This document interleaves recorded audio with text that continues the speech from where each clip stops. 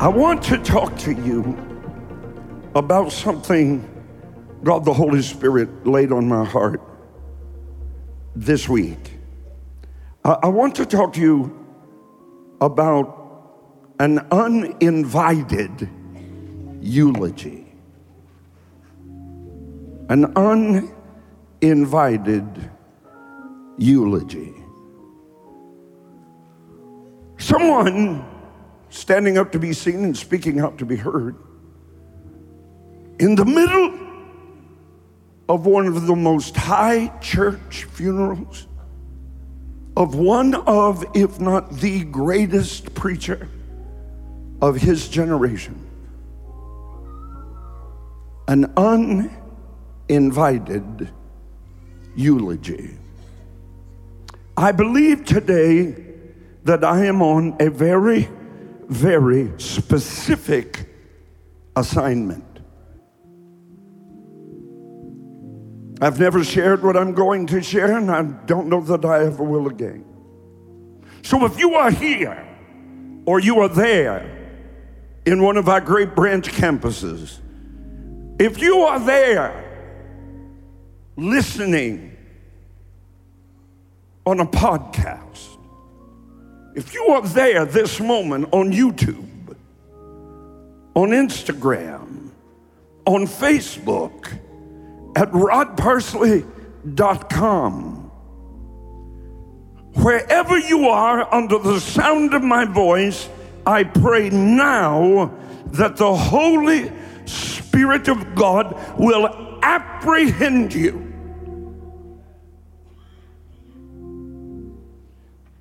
That he will divinely press pause long enough for you to give your unreserved attention. I'm not here as a motivational speaker. I'm not here to be a life coach. I'm here as an infected with the Holy Ghost virus carrier of the prophetic word of God for you and you and you. No. I know you are so saved, you think the preacher's always talking about somebody but you. You've been excluded from the prophetic ministry of a Holy Ghost pulpit for years by your own demise, design and to your own demise. Preacher, I'm preaching to you. Deacon, I'm preaching to you. Usher, stop being so busy and cumbered about with what makes no difference in order to distract yourself from eternal things. We have so reduced honor that we void ourselves from God's holy word and directive to our lives. For the next few moments, wherever you are, if you're in your car, pull into a roadside rest. If you're in the room, get away from distractions. Some of you are being distracted right now. This is how we are. We're above it all. Because we have a title. We get a paycheck. Or they put us on social media.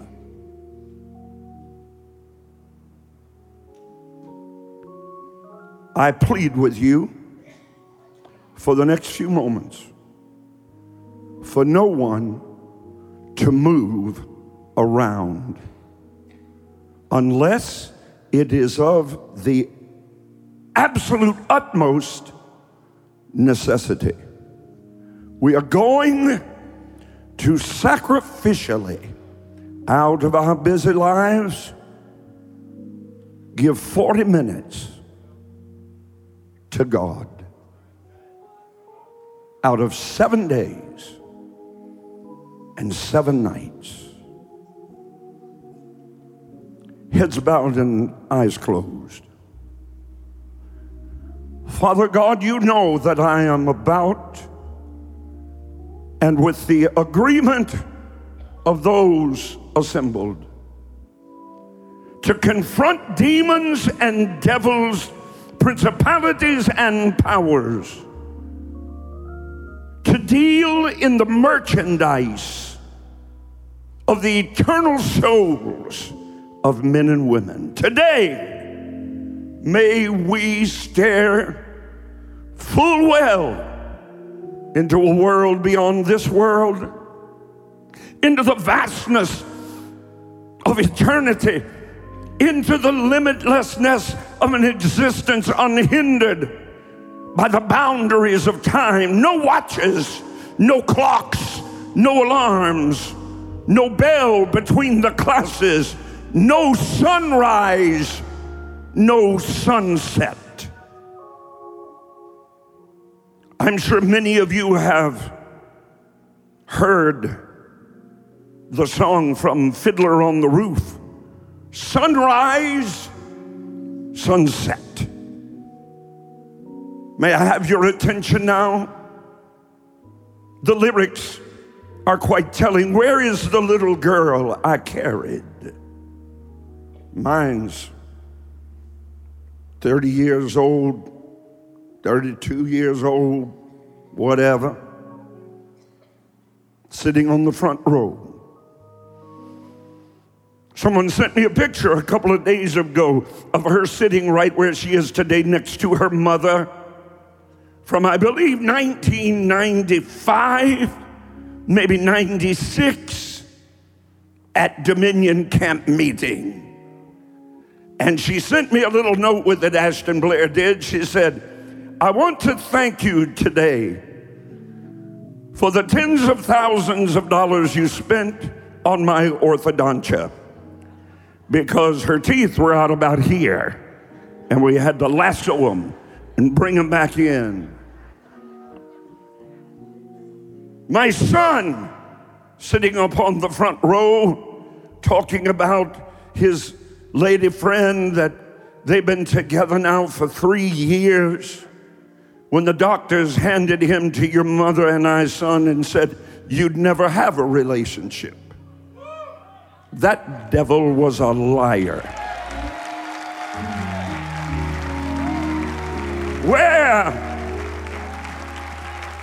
Where is the little boy at play?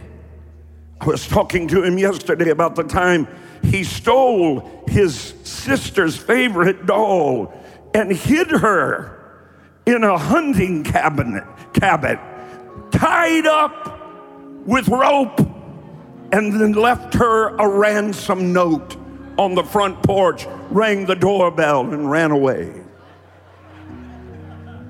Oh, the wailing. You would have thought Ashton got touched by the Holy Ghost like she did Friday night. Ah! I just wanted to see if I could do that. I don't remember them growing older. When did they?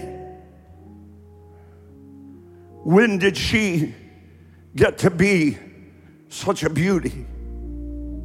When did he grow taller than his dad?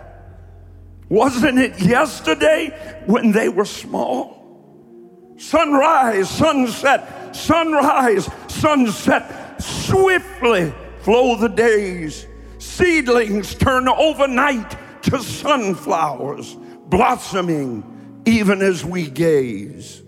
Sunrise, sunset, swiftly fly the years. One season following another, laden with happiness and tears. Well, in eternity, my dear friend, there is no sunrise and there is no sunset.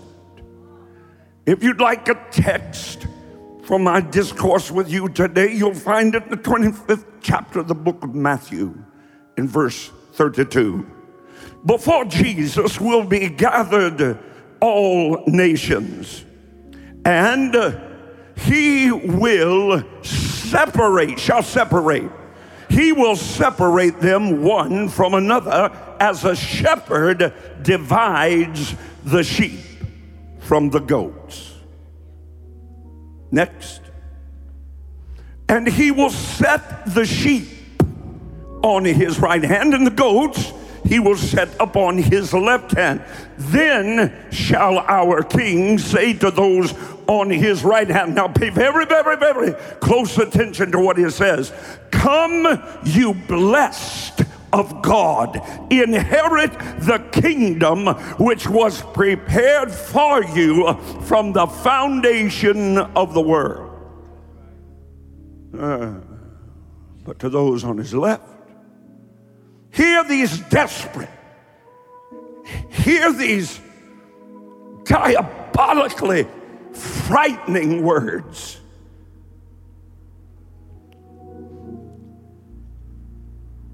Then he will say to them on his left hand, depart from me. Are you listening? No. He's talking to you. Depart from me, you cursed. Depart into everlasting fire, you lying preacher. Get a Bible and read it. Everybody writing a book to get their name out there some way. My name's already out there. And I'm here to tell you the book says, and the book is right, and they are wrong. Everlasting fire. Wave upon wave, laughing, horrid, literal flame. You say, well, how would anyone survive that if hell is for eternity? Oh, the Bible answers your question, dear friend. Your Bible says God will give you a body that is able to endure the pain and never die. Prepared, get this, for the devil and his angels. Throw both hands up and shout, thank God hell was not made for me. Slip down a few verses, and here it is, Matthew 25:46. And those will go away, both groups, into everlasting punishment. But to those on his right hand, the righteous, into eternal life. Now, I need you to know I have no extra biblical source. I have only a Bible. That's all I have. I don't have the writings of Joseph Smith. I don't have the writings from the Watchtower Organization Incorporated. I have only a Bible. And what I share with you is not my philosophy. What I share with you is not my idea.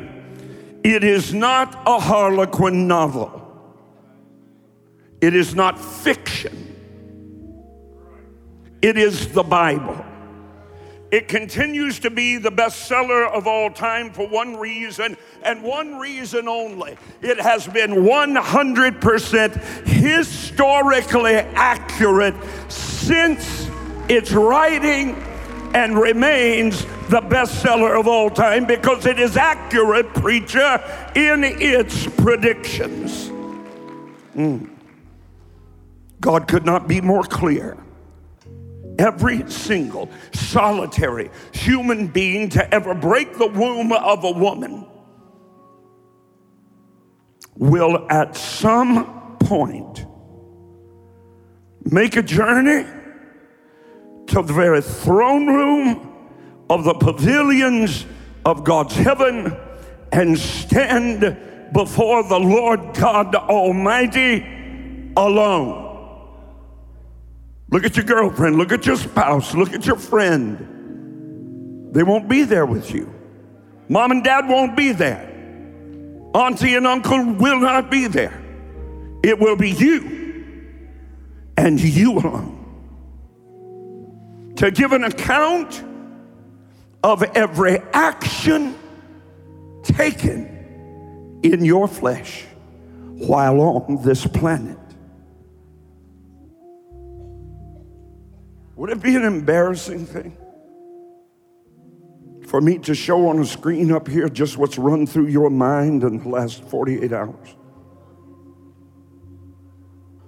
Thank God, most of you have cast them down in the name of Jesus and moved on.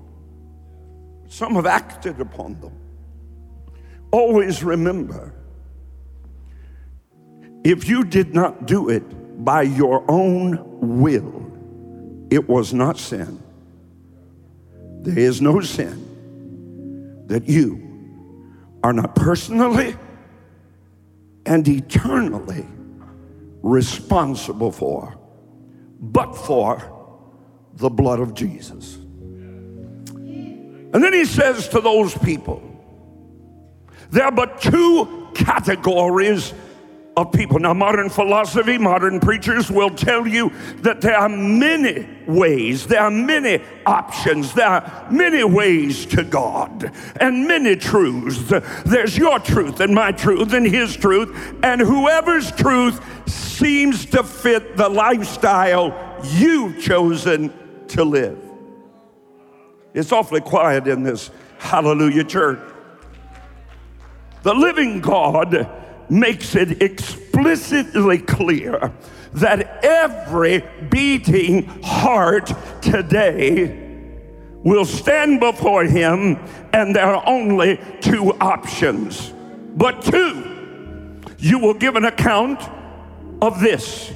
Have you said yes and accepted, or no and rejected the supreme sacrifice of God's only begotten Son on that bloody cross? There at the cross of Calvary, where the furious love of God encounters our broken and shattered hearts, it is there at the intersection of those two rough-hewn wooden beams where you and I are faced with a strategic inflection point, with a choice.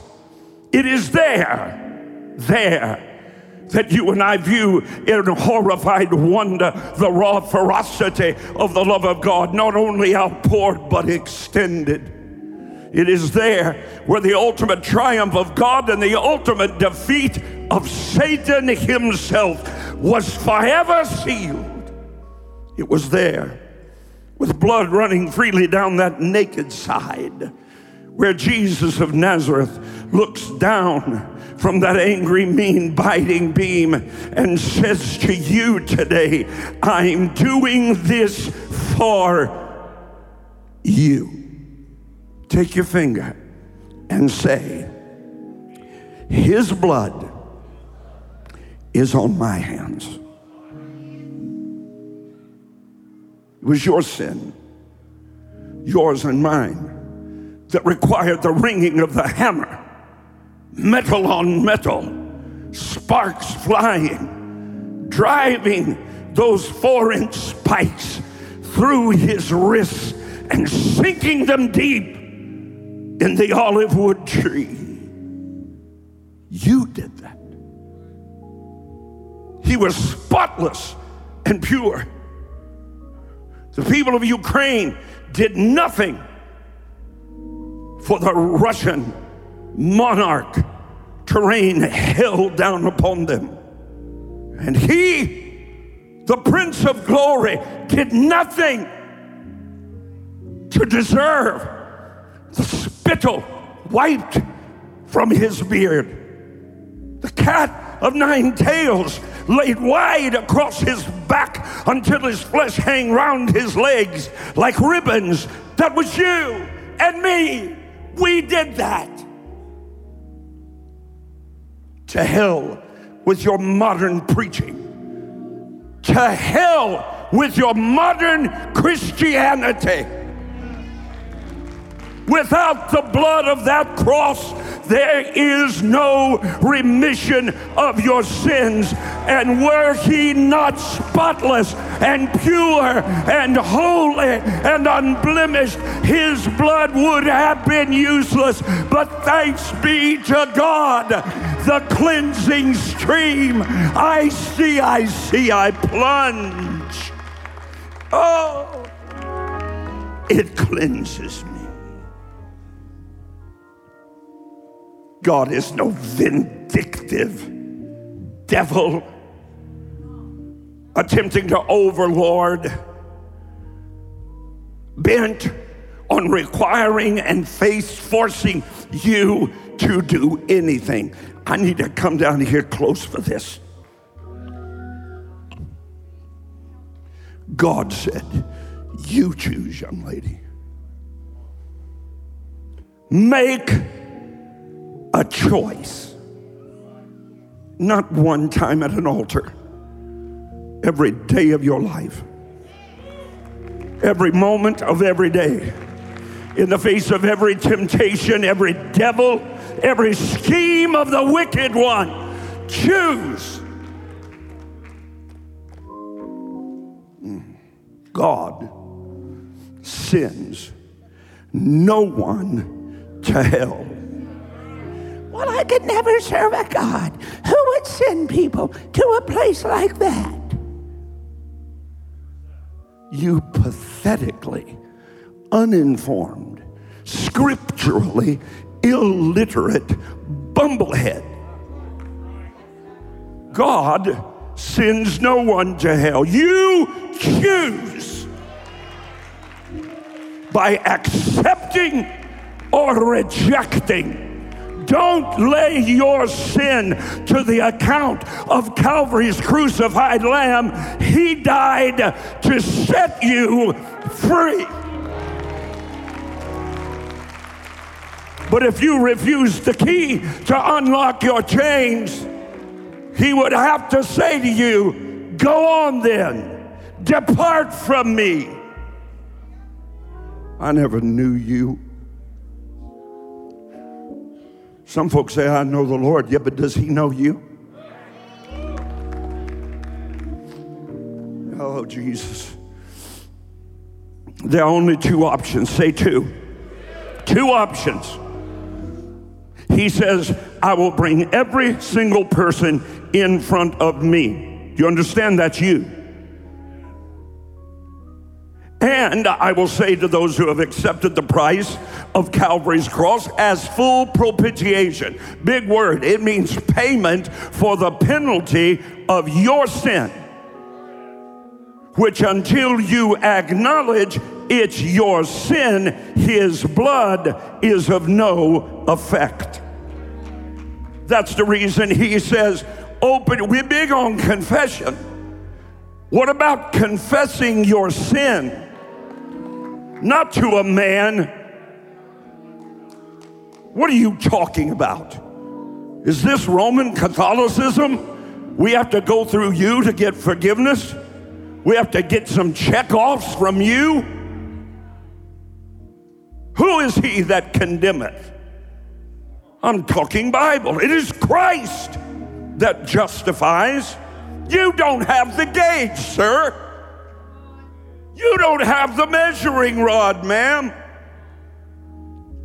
To those on his right, enter in, my good and faithful servant. To those on his left, enter in to the punishment in that place.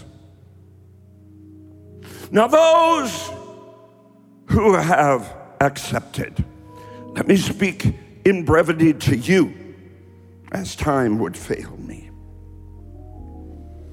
Where are those on his right going?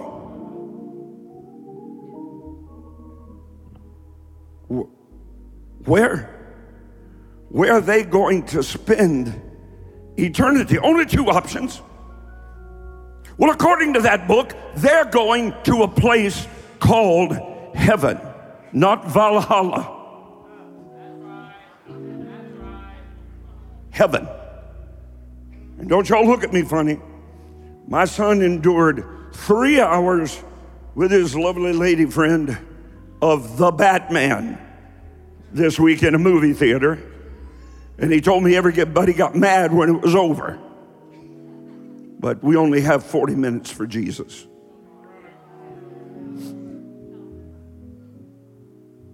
A place called heaven, a place where you and I leap like a hart over the everlasting hills of God's glory, to suffer no more, to sigh no more, to cry no more, to die no more. A place where there's no sunrise, there's no sunset, for the Lamb of God himself is the light of that city. It is a place where the incandescent holiness of God shines so brilliantly that were it not that we were given a new set of eyes, it would blind us in the glory. There, the happy, splashing, running river of life. There, 12 manner of trees, and the leaves of the trees are for the healing of the nations. You talk about a multivitamin. Honey, no more protein shakes. Just the leaves from the trees. And I'm going to be there. I don't know about you, but I'm going to be there. Not for a moment, not for a day, not for a weekend trip, not for a vacation, not for a decade, not for a millennium, but while the endless ages of eternity roll over again out of the sapphire sill of heaven's gate. I hope, I pray that you'll make the choice today to join me on Hallelujah Boulevard, on streets made of gold. Now let me address those on his left hand. A lot of them here today. I'm convinced that heaven will be like a funeral. You're always surprised who's there and who didn't show. I think heaven will be a lot like that. I think people that you expected to get a double-sized crown, you know, like Miss Joni, she said her crown, her mansion's going to be next door to Job, and she said her crown will have to have extensions on it to help carry the weight of it for putting up with me for 47 years. Where are we going? Well, for those of you that may be listening who attend one of those user-friendly meeting houses, I refrain from calling them churches. I don't know what your pastor, doing his best to appeal to an image-conscious generation, said. I don't know what they say. Calvary's just too ugly for them. They can't abide it. It's simply too terrifying with its implications and acknowledgement of my sin and yours. It's just too severe with its cosmic demands of justice. Many shrink away. They cannot ponder its suffering and shame for very long. So they choose to look away. He says to those on his left hand, depart from me. You have rejected the Christ of Calvary. Depart from me. I never knew you. Well, where are they going? Now here's the one you'll want to record. Turn your phone on record to make sure you get it. Because there aren't a handful of churches left in America that are brave enough and bold enough to tell you the truth. Thank you for your spattering. Where are they? Those on his left hand Oh, they are marching in lockstep in the procession of the doomed and the damned. Where are they going?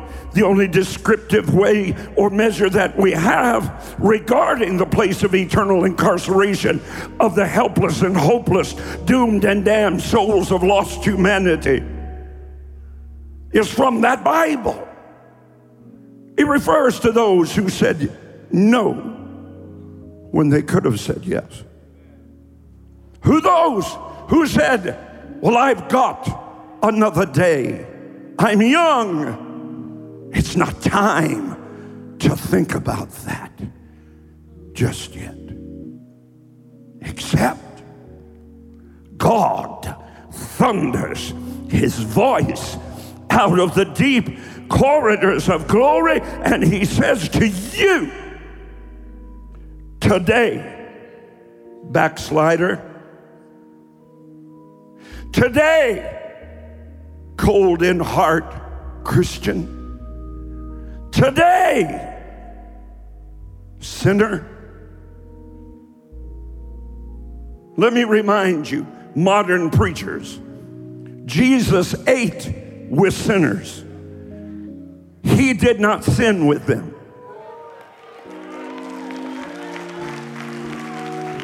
Everybody shout this: today is the day of salvation. God pleads with men and women today, harden not your heart as in the day of provocation, for if you harden your heart, you will be cut off without a remedy. Do you know that there are men and women walking the crusty surface of this planet, attending church services week after week, lifting their hands, dancing their dance, singing their song, with no hope of ever going to heaven? You say, well, I don't believe that. Well, you don't believe the Bible. Your Bible says they believe a lie and are damned.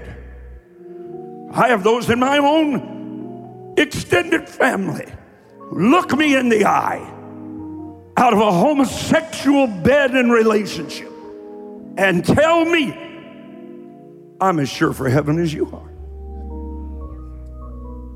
Well, there's only one problem. You might have a preacher's book on it, but you don't have this book on it. This book still says stuff like, the soul that sinneth, it shall die. It still says things like, sin, when it is finished, is like a mouth full of gravel.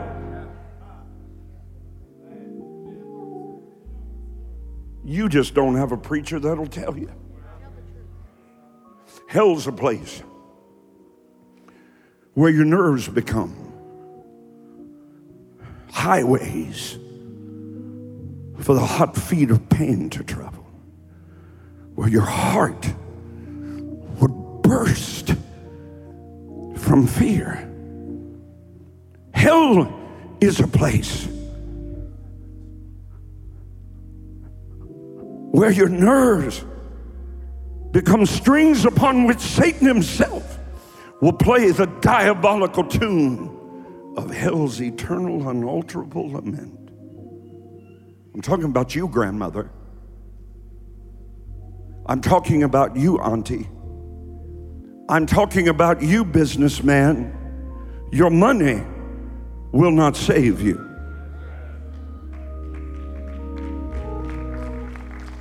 There will come a time when the best doctor will not save you.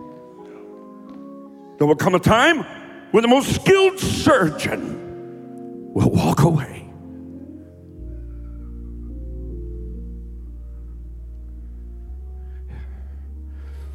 Hell is a place where men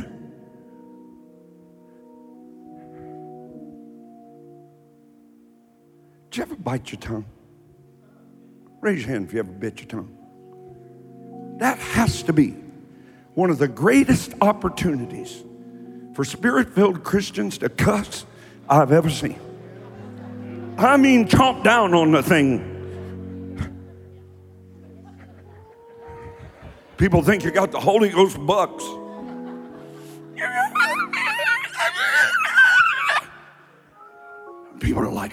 What happened? I bit my tongue. I bit my tongue. It's for the children. I bit my tongue.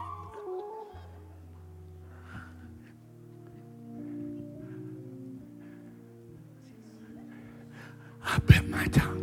Did you bite your tongue? Can you imagine? Can you imagine that this book says, like it's in here, that men will chew their tongues to try to distract them from the torment of the pain they're experiencing. Cutters cut themselves because they want to control their pain. It's a sign of men and women in hell gnawing their tongues to distract them from the pain. You say, well, I don't believe that. Well, it doesn't matter. You may not believe I'm a good preacher, but I don't change anything. Just kidding. It doesn't matter what you believe. It matters who you are. Right now.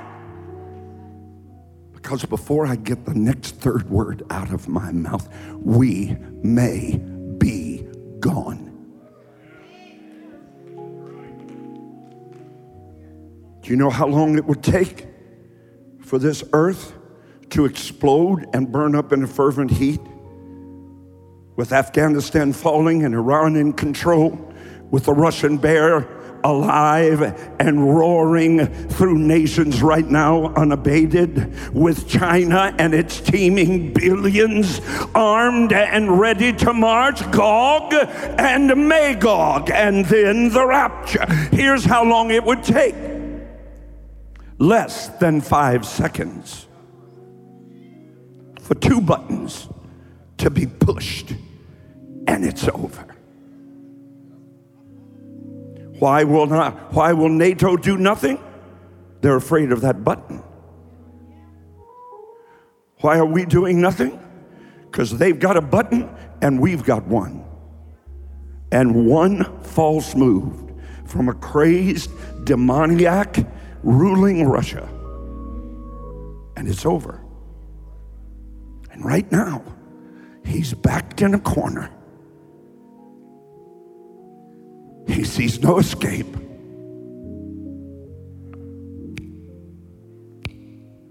What will tomorrow hold? No wonder Job said, when I consider the Lord, if you would stop clicking on this for a minute, if you turn Netflix off for one night, you would be as Job. When I think about God, I mean, really think, I fear him. I'll remind you, your Bible says, God is angry with the wicked every day. Well, I'm not wicked, I'm a good person. No, you're not.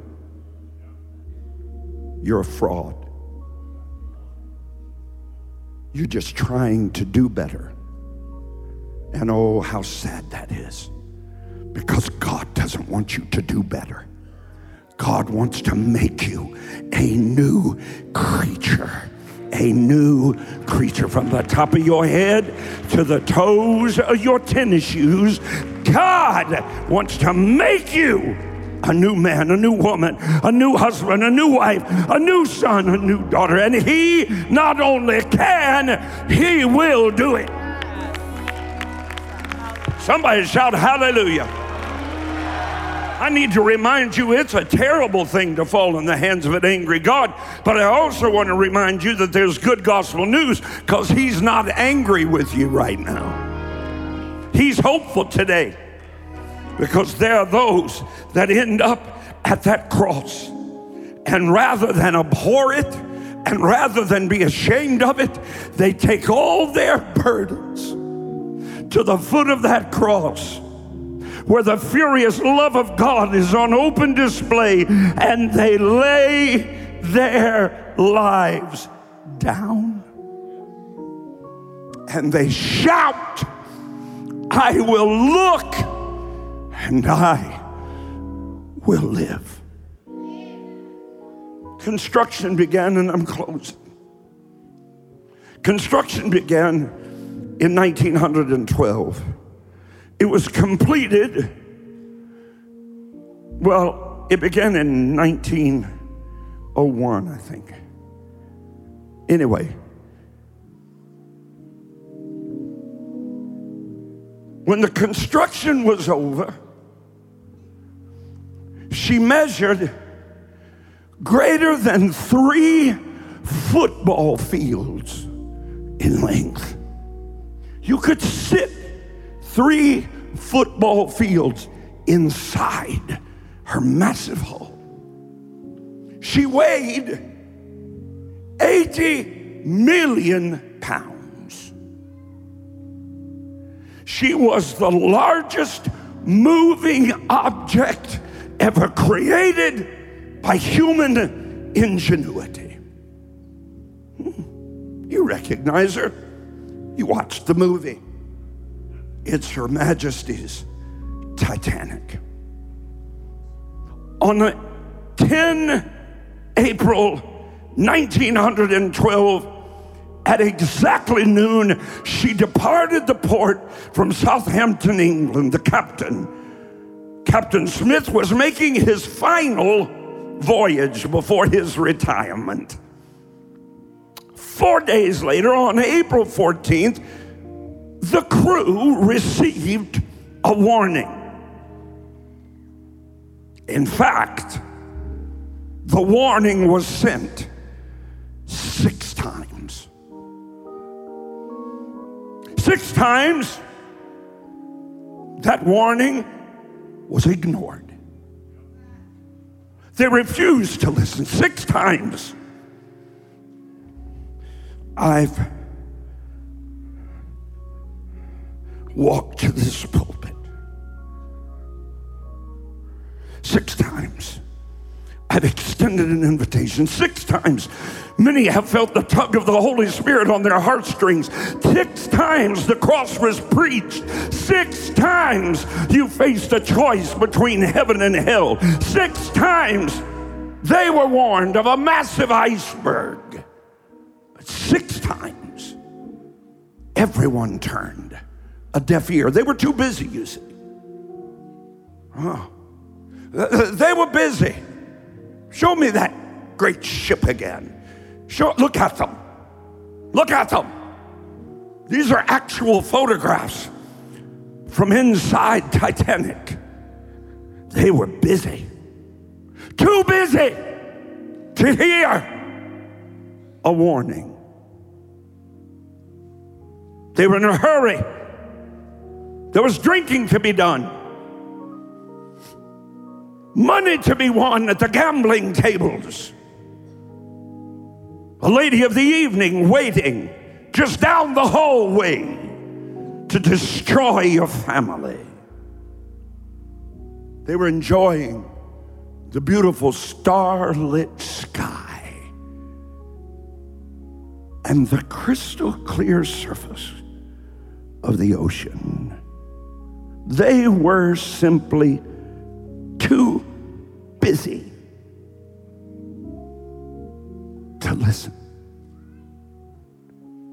So at 11:40, they struck an iceberg 78 miles long. You know, there's, regardless of how big you feel, there's something to face you in this life a whole lot bigger than you.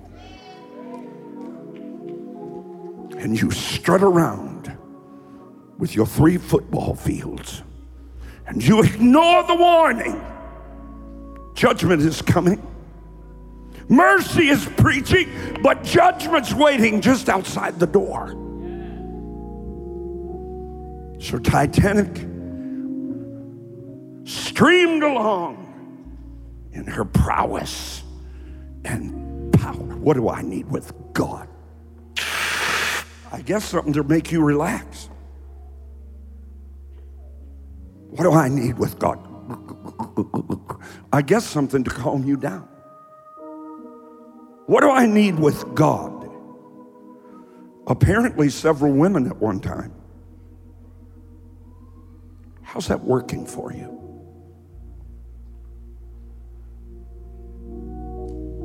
People are losing their minds because Netflix can't turn out series fast enough.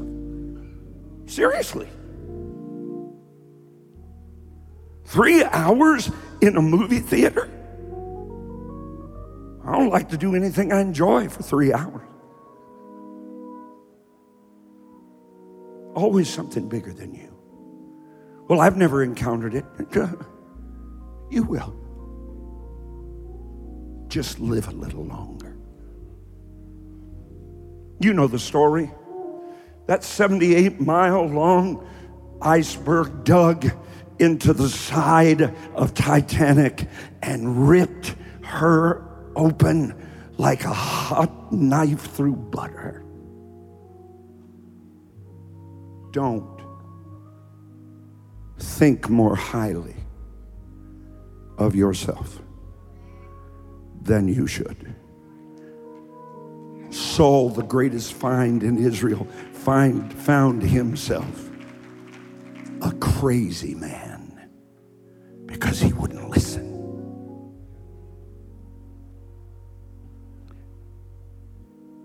That ship listed to one side at 2:20 in the morning of April 15th. She vanished into the black depths of the sea. My Bible shouts, up in the spirit of this old-fashioned, out-of-touch gospel preacher.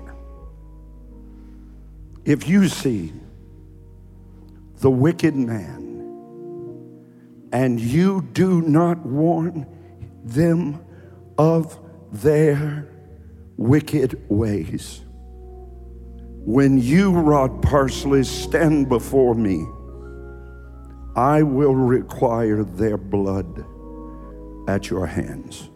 Did you hear me, preacher? Ain't nobody impressed with your silvery-tongued eloquence. No one is impressed with your light show. No one is impressed with your 3 points and a carefully crafted story. Where's the gospel?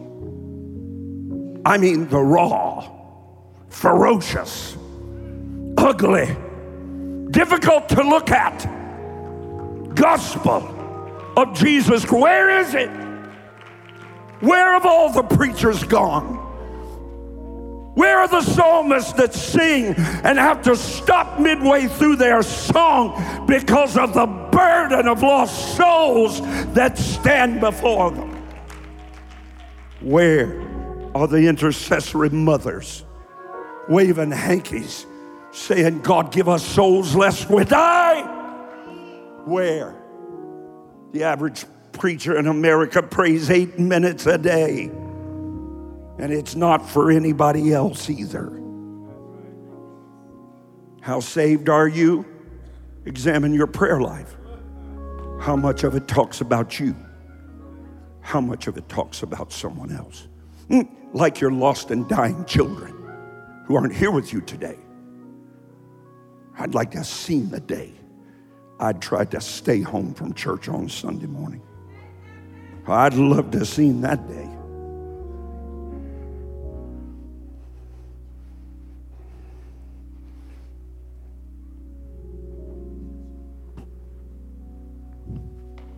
Get you to church. Get up. Get up, I said. Now get in there and sit down.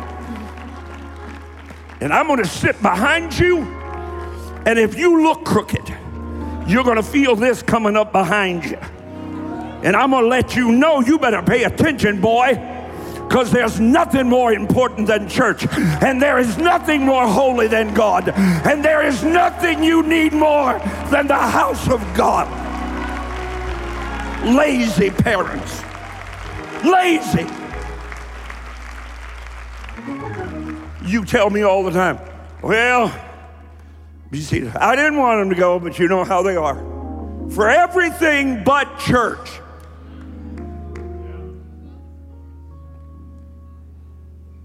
They end up in hell.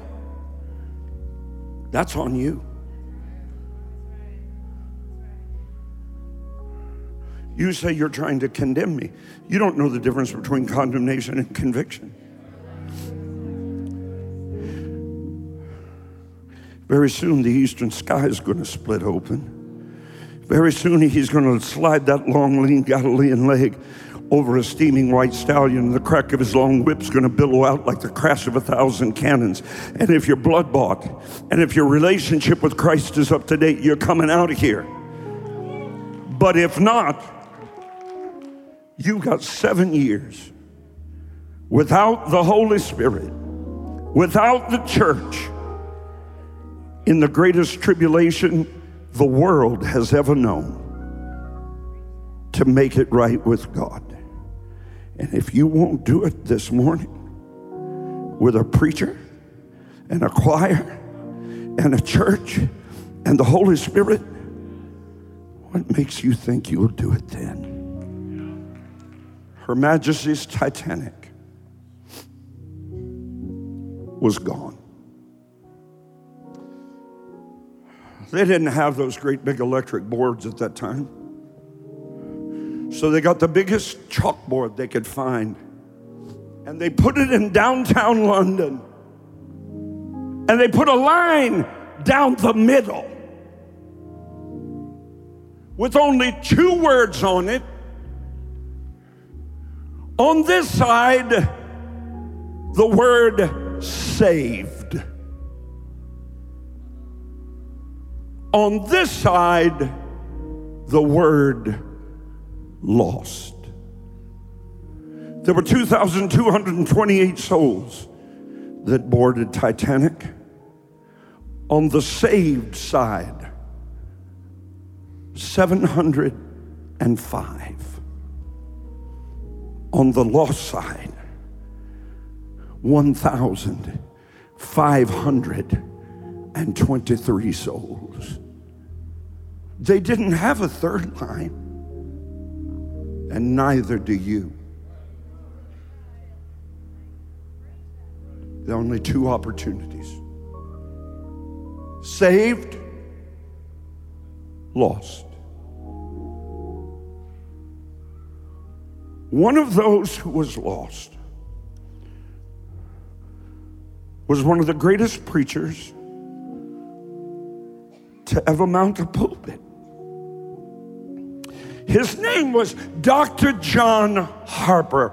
Because we don't study history, we know very little about greatness. We know about modern entertainers, but we don't know about the greatest men of God that ever preached, or women. John Harper was the pastor of Dwight L. Moody's church, the great Moody Church in Chicago, Illinois. His congregation got together and they gave him a gift, a voyage on the maiden trip of Titanic.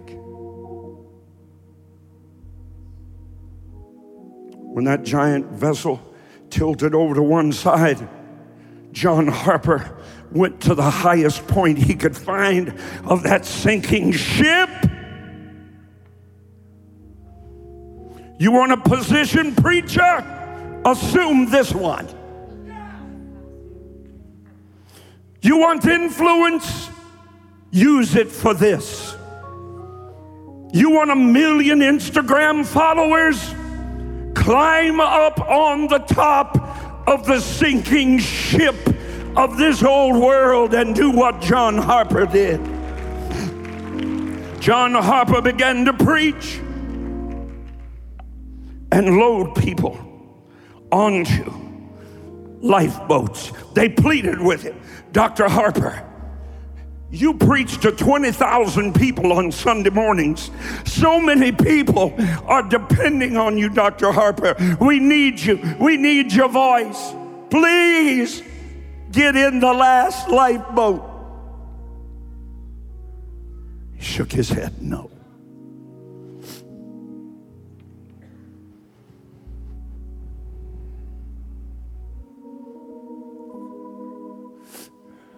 A week or so later, the Moody Bible Church was packed out. 5 times more people standing outside than could get in to honor such a great self-sacrificing man of God. That Moody Bible Church overflowing.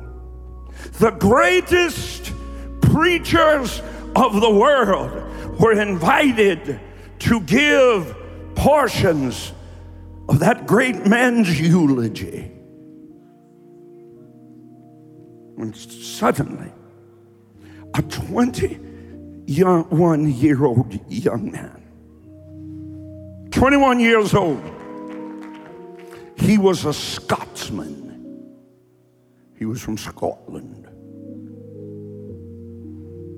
There, in the middle of that auspicious high church eulogy, a 21-year-old young man from Scotland stood up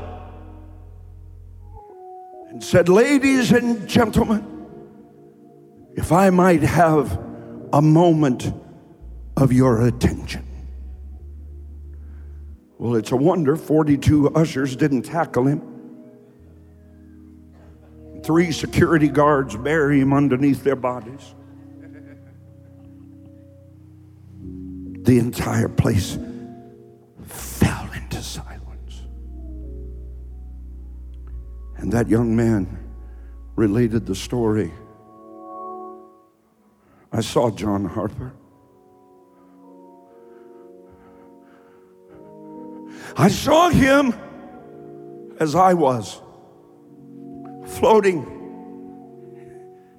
on a piece of wreckage underneath that starry heaven, with our breath crystallizing from the ice surrounding us in that frigid water.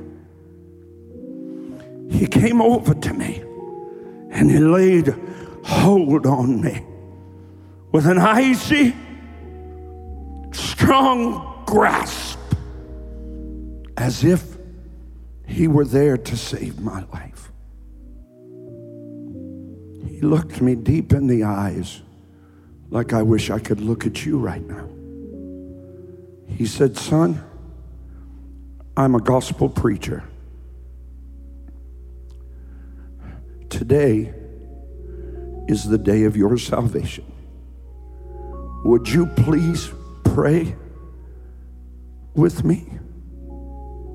And that young Scotsman at 20 years of age, held on to by one of the world's great preachers, said he prayed the sinner's prayer with me. And then he loosed his grasp on me. And he simply slid off that wreckage and into the black depths of the sea. "I, ladies and gentlemen," said he, "am John Harper's last convert." Every head bowed and every eye closed. I'm on top of the Titanic today. I'm on top of the Titanic today. Way up there.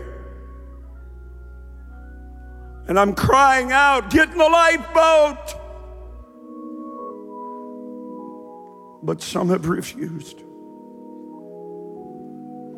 And so now I come floating to you on the wreckage of life, and I plead with you. Let me pray that prayer with you today. Give me just a moment.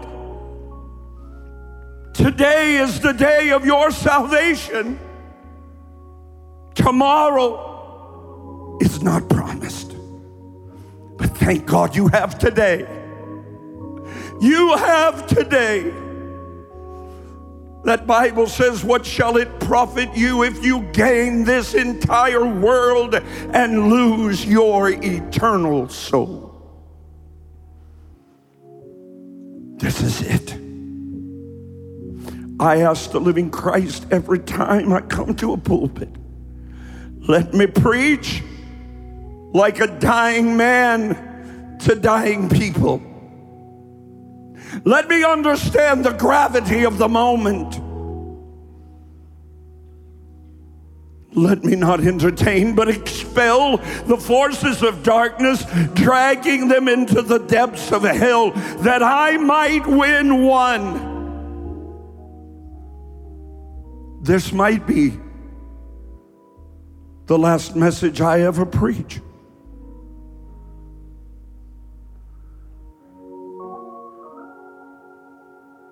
You might have the opportunity to be my last convert.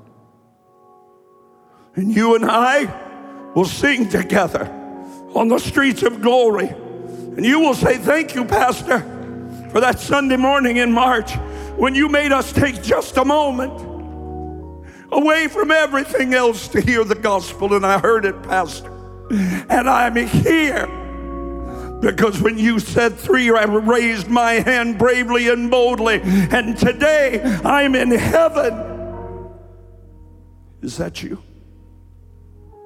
Everyone standing, no one moving around. The next 15 seconds will seal your eternal destiny. And believe you me, I'm talking to everybody. I'm talking to at least 75 people who come to church, but you've got something in your heart. You got bitterness, you got hatred, you got sin, you got fear, and it's blocking you from the pure knowledge that you're on your way to heaven. You need to get it right today. I'm telling you today, I'm telling you, God told me, preach this today. The lifeline's going out. Today you can choose. Today your chains are broken. In this moment, you can do what you'll be glad you did when you stand before God. Every head bowed and every eye closed, I'm counting to 3. Somebody realizes this is it. This is my moment. This is my time. This is my day. This is my hour. I don't have tomorrow. Do what some are already doing. Lift that hand. We're going to pray. When we pray, you're going to know you're on your way to heaven, and whatever hell brings this life will not matter to you, because you know you have eternity with God, and you'll never know what hell looks like. So we're just going to pray like we talk to God, because He likes the way you talk. Amen. So repeat after me and mean it. How old's the little boy? Young man. He's 9. When's his birthday? May 22nd. So he'll be 10 pretty soon. Yes. Well, I was his age, a little bit younger. I was 8 when I gave my heart to Jesus. And I never looked back. Neither will he. Neither will you, beautiful. I want us to pray. You ready? Repeat after me. Heavenly Father, I don't know a lot, but I know I'm a sinner. And I come today to ask for your forgiveness. I ask for you to cleanse me by the blood of the cross. I ask you to come and live in my heart. I give my life to you, Jesus. Satan, I renounce you. You are not my God. I will not serve you. Go from me. Lord Jesus Christ, I accept you I believe in you, and I confess you as my personal Savior. I will live for you as you teach me how. I'm going to come back to church. They're going to give me a Bible. I'm going to read 1 John. Someone will show me where it is. Then I'm going to read it. Thank you, Jesus, for your cross and your love, your mercy, and for forgiving me and giving me eternal life. Feels so good to be forgiven. I could almost shout and clap.